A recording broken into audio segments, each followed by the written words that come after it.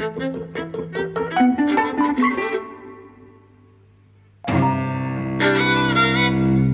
and welcome to Eavesdropping at the Movies. I'm Mike. And I'm Jose, and today we want to introduce Celia Nichols to you. She's here from Canada, and she's a complete whiz at cinema. The entire cliche of video store worker who's seen everything. So we're very pleased to have her here with us today to talk about First Reformed, Paul Schrader's new film, which has been getting a whole bunch of buzz. It's had like a formal big release in London. You know, it's playing art house cinemas across the UK, and I think it's his best reviewed film in many years. So let's begin with you, Celia. What did you think of it? It was really hard to know what to make of it on a first viewing. I thought it was a little strange, kind of. I don't know. Like, I mean, immediately I kind of thought about Paul Schrader's book that he had written about Bresson, Ozu, and Dreyer and stuff. And so this has the form of there's a priest and he has a diary that he's writing in. Yes. But so you're thinking of Diary of a Country Priest. Kind of. And also, like, he's ill, he's dying of something. And there was kind of, like, I think you were meant to make that connection. Yes. And yet, like, the content of it didn't really seem to have... It didn't kind of work in contrast with the film for me, anyway, because I thought, well, it's not really a film about a crisis of faith, I don't think. It's about some other kind of crisis. And I couldn't maybe put my finger immediately on what that crisis was. Okay, well, we'll come to that, because I think that's a really good point. Mike? Yeah. I kind of felt like I was very nonplussed by it, as I am with this. I feel like it's a film that I'm almost sort of not qualified to talk about in a way, because it seems to be part of a kind of genre of religious, sort of slightly transcendental, meditative films that I never have got a grip on. Maybe something like Silence by Martin Scorsese is reminiscent of it, and I was the same way with that. I felt like I couldn't get to grips with it and really understand what these characters were trying to deal with and what they were going through. I was questioning Ethan Hawke's character in this. What is he despairing about? And I suppose that is one of the central questions of the film. But well, he's always saying, that what was the phrase that he used? A wise person always holds two contradictory thoughts in their mind. Yeah. One is hope, one is despair. Ethan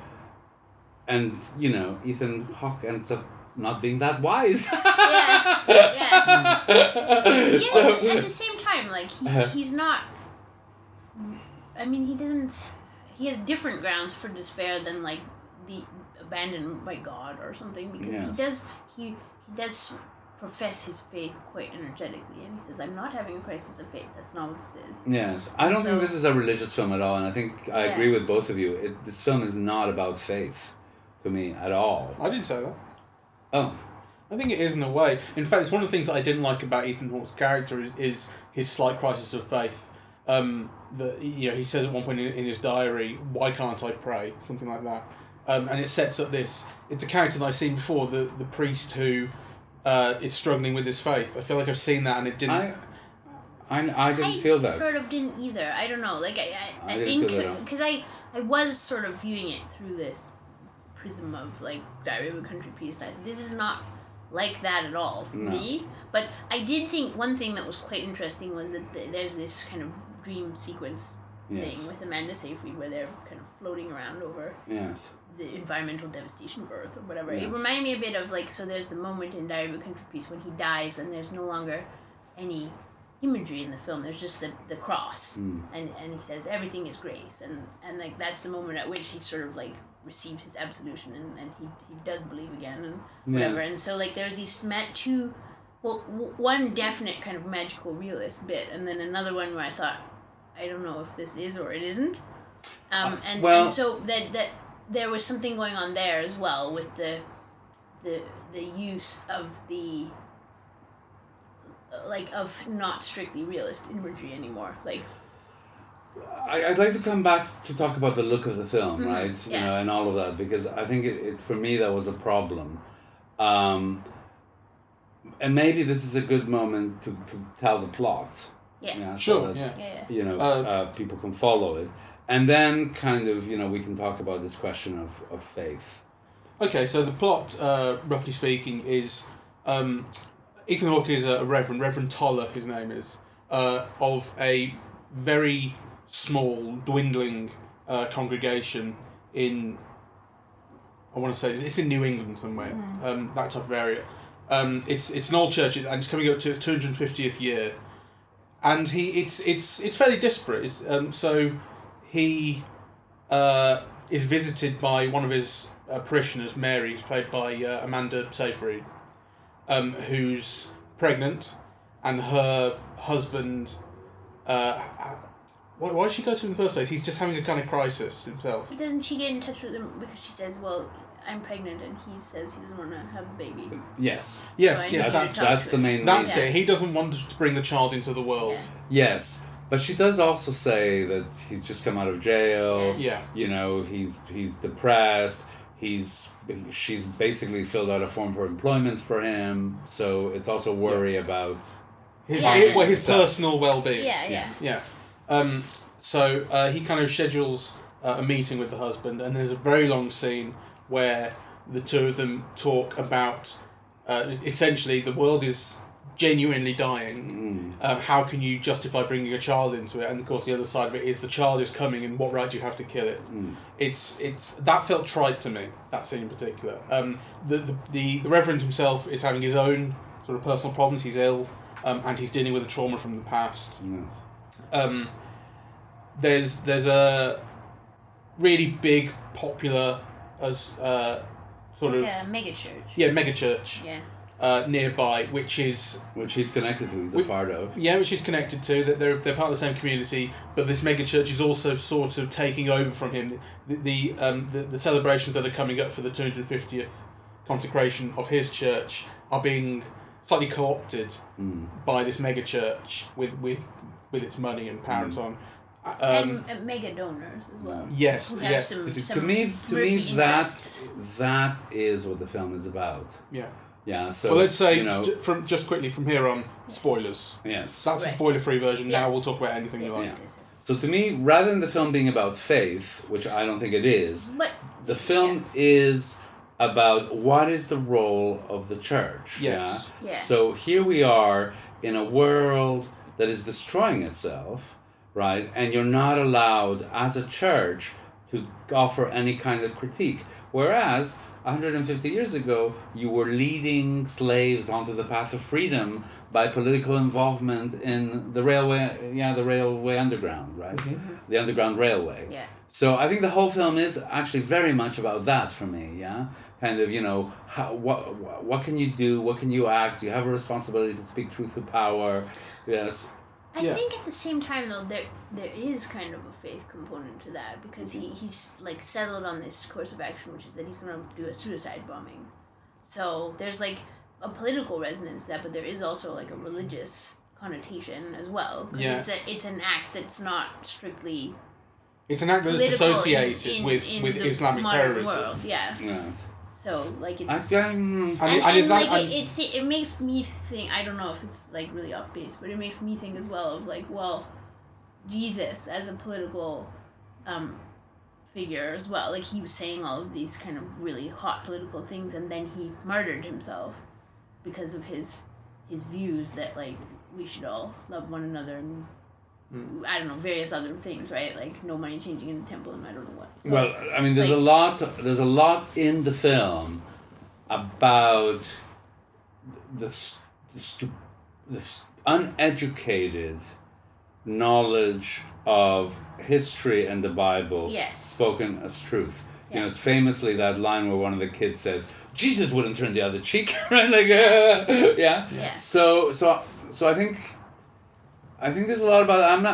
I don't know, but I'm not sure. So when at the end, he's first going to bomb everything. Yeah. through himself. But then when he doesn't, he brings out the barbed wire. The barbed wire, which is, I think, a very kind of religious imagery. Yeah, it's like a crown of thorns, exactly. right? Yeah. You know, and so on. So, but I don't think he's ever in doubt about his faith. I don't think so either. That did not really come across to me. When I think I said slight crisis of faith earlier, and I really meant the word slight, and I think it's more about practice than it is about belief. I don't think he's ever questioning his beliefs, but it is interesting when he says, "Why can't I pray?" There's something practical in that. And I think what's not in question is his role in the community. And that's what, and I think it's also something that I liked about Calvary, the John McDonough film, from about 4 years ago, which was quite similar. It was about a priest and his role in the community, and that was more sort of political. That was about paedophilia, I think. Yes. In the Catholic Church, but it reminds me of it in that what that film made me realise, as someone who's not a Christian for one thing, but also never really been religious. Yeah.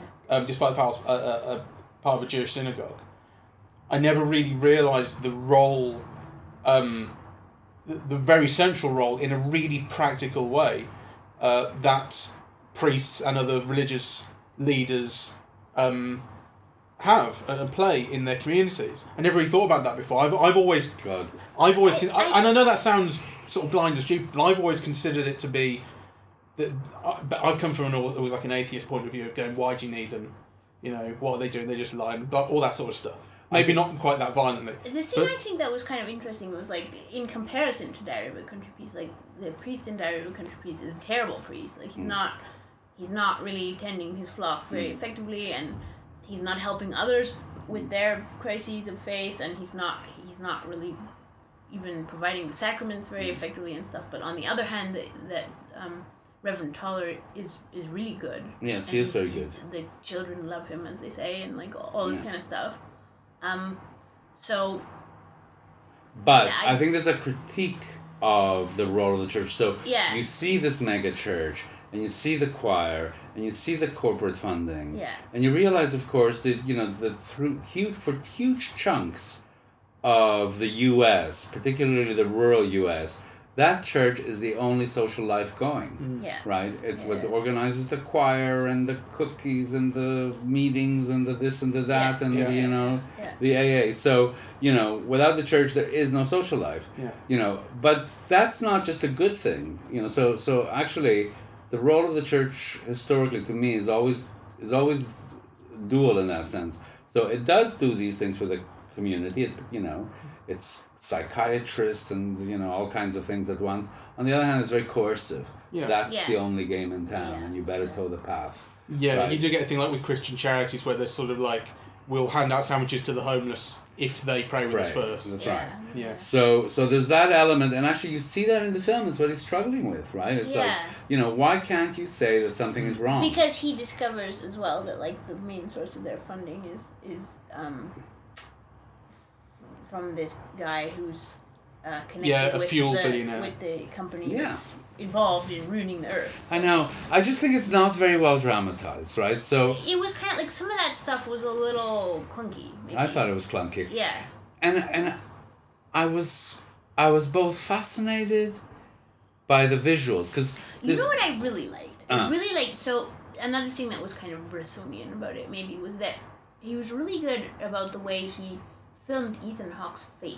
Like, there'd be those shots where it was like not like really, really close up, but it would just be his face, and like, he has a really good face actually, and so you could see him kind of like struggling. Like, we maybe didn't know strictly with what he was struggling, but you could see it in his face. Like, it was sort of like almost a Jeanne d'Arc Falconetti kind of thing. Like, it, maybe not that intense. And you could tell what he was struggling with. I thought. Well, I could tell. I wasn't. But that's like not. I kind of thought I liked that aspect of the visual design. It had certain elements that were very conscious. For example, there was a lot of seeing through corners. So 3/4 of the frame would be empty, and then you'd see him, further back in the corner of the frame. There's also this odd bit of editing where the shot would be cut just 2 or 3 seconds after you expected it to. Yeah. Yeah, you know, so that's a very Bressonian technique too. And you know, yeah. So there's all of those things that seem kind of very deliberate, and on the other hand, for me, the film lacked texture. You know, I wanted it to have sweep, like amazing things were happening, and actually, I thought even the moment where you know he and Amanda Seyfried join, and actually, it's this thing about almost like earthly communion, the communion of touch, rather than, you know, faith. Yeah. That it lacked visual splendor. So it's probably the shot in the film that has most going on in it. But it still didn't feel... It had no sweep. That shot in particular felt cheap, and I think it felt cheap put together, cheaply superimposed. And that, I think, is actually the central problem of that shot. I think it could... I don't necessarily think it needs to be a kind of transform into an epic sweep. The film has its muted style, and I think it sort of suits it. It's a film that is about stoicism and loneliness quite a lot. I still think it lacks texture. Yeah. But I wondered though if, like, you know, the really sort of the flatness of it isn't also again like this harking back to Bresson, because Bresson's films they are visually very striking. I think you're at times. You're overstating Bresson, maybe, though. Yeah. You know, yeah. I mean, he is clearly influenced by Bresson, as you said. You know, but the book was called Ozu and Dreyer as well. Yeah. Right? So, and so some of the cutting is very Ozu-like, yes, and then actually. there's like the Dreyer kind of close-ups on the face. And, stuff and like so, that, yeah. but you know, and also, you know, he wrote famously on film noir and so on. So there's, you know, he's not just about Bresson. No, but the flatness is part of his style. I just feel like maybe he thought that it was time to explore that in cinema, because I don't think he's ever really kind of looked at any of those things stylistically in his work to now. Maybe I don't know. I mean, you know, for a while I saw pretty much everything that he did. He did, you know, American Gigolo and Cat People and Mishima, you know, and it's like a lot of those are very sort of noir reflected. And they're flat. They are as well. You know. Yeah. So I wondered if, you know... The one thing I thought was kind of interesting was there's this one totally random scene where he goes out and eats some sushi, and I was like, oh, it's like his interest in Japanese culture or something. Yeah, but like it's just plonked in here. Yeah. Just like... And he talked about what sometimes you have to do what you want to do or something like that. There's no point in denying yourself something. But then I thought like it's an I guess a postmodern auteur film, because it has like no sort of personal stamp on it, but there's all of these references or allusions maybe to all these other auteurs that he's admires. I think you could see it as a Schrader film. You could see it. Yeah, I think characteristically and thematically. I mean, the other film that he's famous for is what was called Hardcore with George C. Scott, where he plays a preacher, and then his daughter runs away from home and gets caught up in the porn industry, and he follows her into that world, right? So, you know, this, and he's a Calvinist. He's from a very religious family. Had to escape to go to university. Yeah. So, but he's very intense. Yes. Like he's very sort of like, you know, I mean, it's way more of a crisis of, you know. Well, I think this film, to me, I never engaged with it. Yeah. It didn't touch me. It was very distant. Yeah, it's very cool, very distant.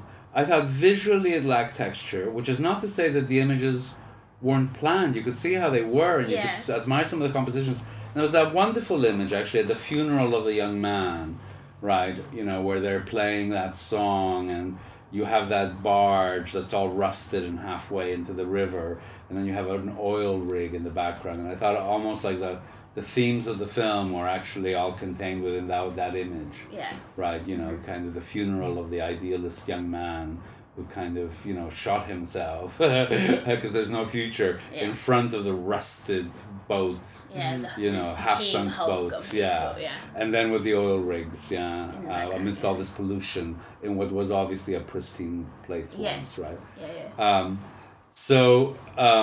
But still didn't grab me. Yeah, I could see it. There was something the other thing I disliked about the Ethan Hawke character was his illness. Yes. He's ill and he's kind of throwing up and coughing. People are saying, why don't you go to the doctor? And he keeps putting it off. Eventually he does get around to going to the doctor, and the doctor suspects cancer. Yes. And this kind of... I think... I can't see a purpose for that in the film other than to heighten the tension when he's got the suicide vest on, because the fact that he is terminal means that it feels more likely that he will kill himself. Yes. And I think it would be more interesting if that weren't a part of it. I saw that coming a mile away. Actually, as soon as he kept the vest, you just know that it's going to happen. Yeah, that he's going to use it. The question is when. Chekhov, suicide vest. And yet, are we allowed to say? Oh yeah. We say lots of spoilers. Yeah, of course he doesn't. End up he's stopped, because which is the other very movie-ish thing. Like, is there any significance to the fact that the young woman is named Mary and is pregnant? You know what I mean, like. Yeah, there must be. Yeah. You know. Sort of and actually, wasn't also. And also, Joseph isn't the priest's name Joseph? Isn't that his name? Yeah. So. But like none of it really lands, right? Because he doesn't really hammer any of it home very like he. The priest is named Ernst. His son, who died, was named Joseph. Sorry. He doesn't ever really like. I mean, he sets up all this stuff, but there's never like really a good payoff to any of it. I guess that's the problem, right? Like, there's all these different sort of, and also they're a little bit ham-fisted, all of them. Maybe. They're a little bit what? Ham-fisted. I think they are ham-fisted. Like, yeah. So it's like this combination. I think this is kind of a middle-brow person's idea of a complex film. Yeah. But wait, let's think about, like, at what times did it do best? Like, what were the things that it did well, actually? Because it wasn't without stuff like that, was it? I don't think. Well, the thing is, I mean, Paul Schrader has his admirers, and they're probably all going to come and bite me in the ass. But, I just think he's somebody who knows a lot about film. Yes, right, maybe too much, in a way. But who doesn't seem to have a flair for the medium himself, maybe, right? Like, I mean, all of the films that he's most famous for are the ones directed by this, primarily Taxi Driver, and I think that is the difference between Scorsese and him. Yeah. He's obviously got, like, really good ideas. I'm sure he writes very good screenplays. Yeah. Though even this one, I wish somebody else had come on and kind of put it together a bit better. Yeah. Right? Because it is full of, like, interesting ideas, but I don't think they're fleshed out, very consistently or well. I agree. Yeah. And certainly it's not sophisticated enough to work on an intellectual basis where the distance and so on might be an enjoyable game. Yeah. And yet it's never emotionally affecting either. So I think it lacks both. Yeah. It's sort of like in the middle. It's neither fish nor fowl. That's my view. Yeah. So. What did you make of the very end when he's torturing himself? I hated that. And then Mary shows up. It's really out of character with the whole rest of it. I didn't get it. No. I mean, outside of some kind of a religious imagery, I just don't get that scene. No. Yeah. Kind of. So he's hurting himself. He's not even killing himself. Doesn't he? Like Paul Schrader frequently has like self-harming. Heroes, kind of. But it just doesn't make any sense. No. So if he's dying and he wants to make a statement, there are other ways of killing yourself without blowing everybody else up, like... But it's almost like... killed himself.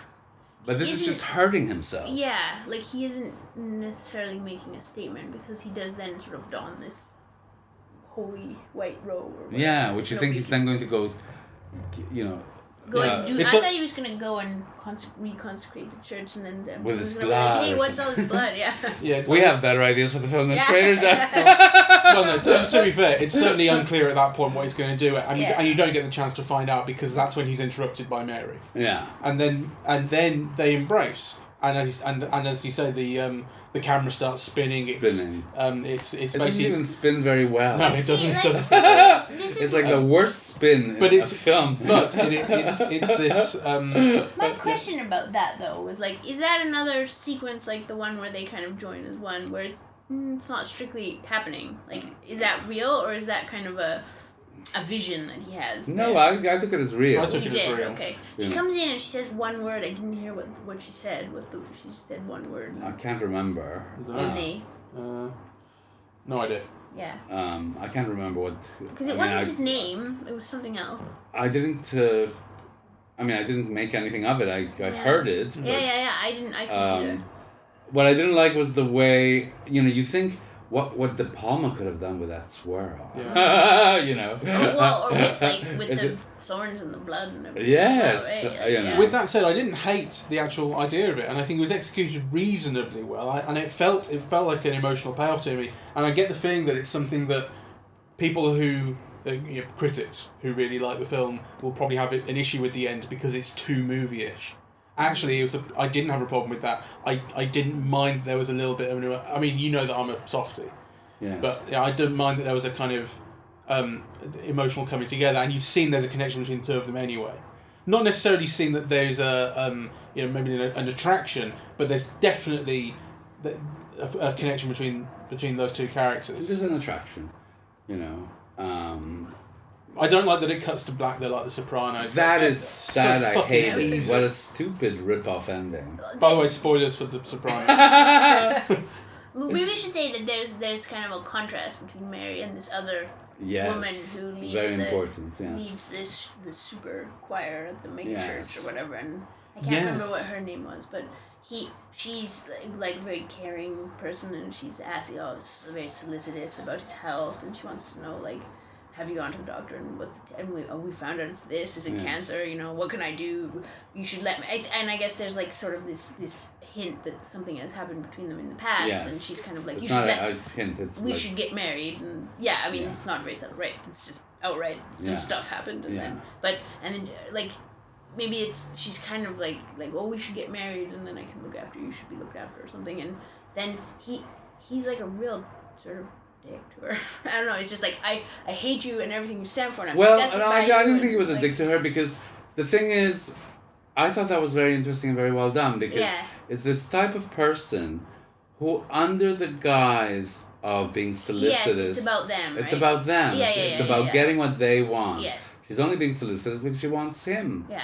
Right? Like, it's just a way of getting him. Yeah. So I understood that perfectly, and actually I understood him perfectly. Yeah, but I mean, like, I'm just saying, like, in contrast to the other female character, which is this Mary, and she's asking him to do all of these things, and I always thought that was going to take a turn, like, where she's like, oh, could you just dispose of this suicide vest, and could you just, scrape my husband's brains up off the snow and all this kind of stuff. You know what I mean? Like, I thought this is gonna go to some really dark place, and suddenly he's like implicated in some environmental terrorist plot or something like that. If only, it might have been so much more interesting. But I mean, like, sort of out of nowhere, like she just comes in, right, and suddenly it's like, no ask is too big, and he's kind of. Well, she does say, can you find someone to do this for me? Yes, right? Yeah. So, and actually that's where you see that there is a mutual attraction, because, he says, I'll do it myself, and, and that's, but it's done quite, that's quite subtle, because you could see it growing. Yeah. It's not something immediate. And actually, that's the opposite of the coercive woman, so something happens between them that happens to both of them. Yeah. Whereas the other one, it's like, she clearly is out to get him when he clearly doesn't want it. Her name's Esther, by the way. Esther. And if I could if I could remember my Bible, I would tell you what Esther did. But I can't. I should know that Esther was married to somebody. Nebuchadnezzar or someone, some king. And she's got something to do with Purim, I remember that. Right. Well, I don't... That's, fucking pointless. Trying to remember any of that. I don't think it. I always get confused with like whoever. It did lead to one of the best moments in the film where he is a dick to her and tells her. I can't remember exactly the phrasing. He said, like, I hate what you bring out in me. Or I despise you. I despise you, and the version of me or what I become. Yeah, and then he says something unbelievably cruel to her, dismissive of her. Like, you are, she describes it as something so insulting. I can't remember what it is, but that moment you could hear like sharp intakes of breath throughout the room. That's true. That connected with people that moment. Mm. And I mean, And I suppose it's a bang on. Like he says, I don't like this version of me, and you haven't seen that version of him until just then. Yeah. You go, holy crap, this guy's got dimensions. He can go dark. I've been looking at Esther and, Yeah, it's a complicated enough story that you can't be bothered to read it. Gotta get a clear answer on that one. Exactly. So,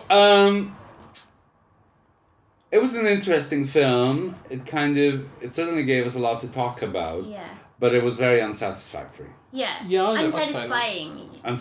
Even, maybe, like, I don't know. Well, it was both unsatisfying, and because it was unsatisfying, it's unsatisfactory. Yes, that's right. Do any of you want to add anything to that? Well, I guess, like, for me, okay, like, I know everybody loves all of the Richard Linklater films, the Sunset films, that have Ethan Hawke in them. I love whatever, and he's just never really grabbed me as an actor before, but actually in this, I was sort of, like, very taken with him. He was really, like... He's doing wonderful. a lot with not much. I think he's wonderful in Parenthood. Boyhood, you mean? Boyhood, sorry. Okay, yeah. I hadn't seen Boyhood. Oh, but Boyhood's fantastic. He has a really beautiful face. Like he was like a teen idol, right?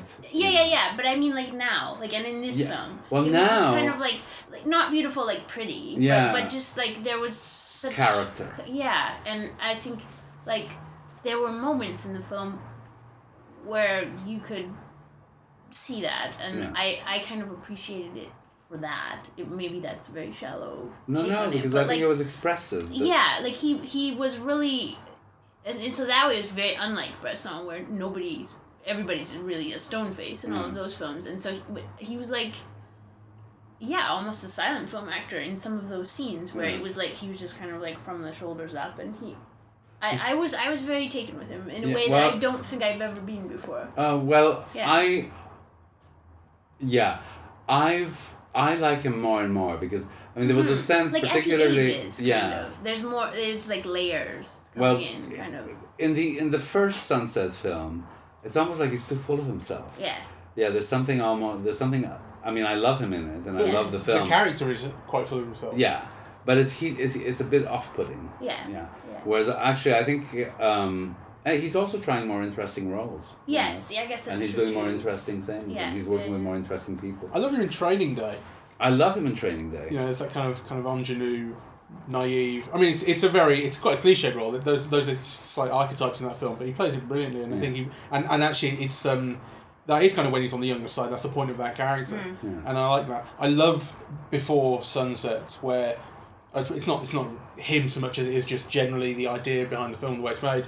The amazing argument scene. Before Midnight, rather, the third one. The amazing argument scene in Before Midnight where the two characters are arguing, but it kind of develops very slowly, and then it blows up, and then it dies down again, and then it blows up again, and it's like a 40-minute scene. It's like an aria. It's unbelievable, and wonderful. It's incredibly well observed. Yeah. Like, it's the only time I feel like I've really seen an argument that on film this is that understands how the dialogue should work in them, how these things bubble up and go away, and how they can come from out of nowhere. I thought, and again that's not specifically an Ethan Hawke thing, although obviously he's a big part of the scene. It's just a brilliant original scene in that film. Okay, so let's wrap it up here. And I just kind of want to say that today is a landmark day, not only because Celia is with us, but because it's the first time that Mike and I have been recognized as being from eavesdropping at the movies in a cinema by the sound of our voices. So thank you very much, Laura. Thank you to Laura. Laura Craven, who talks to us on Twitter at times as well, and runs a food blog in Birmingham. She recognised us. Wasn't that lovely? That was lovely. It was. I was really excited to be seen with such celebrities. Yeah. So, thank you very much for listening. We welcome your input, particularly if you disagree with anything that we said and you'd like to pursue it. We are on Twitter, Facebook, SoundCloud, and iTunes. So, thank you very much for listening. Cheerio. Bye. Okay. Let's have some ice cream.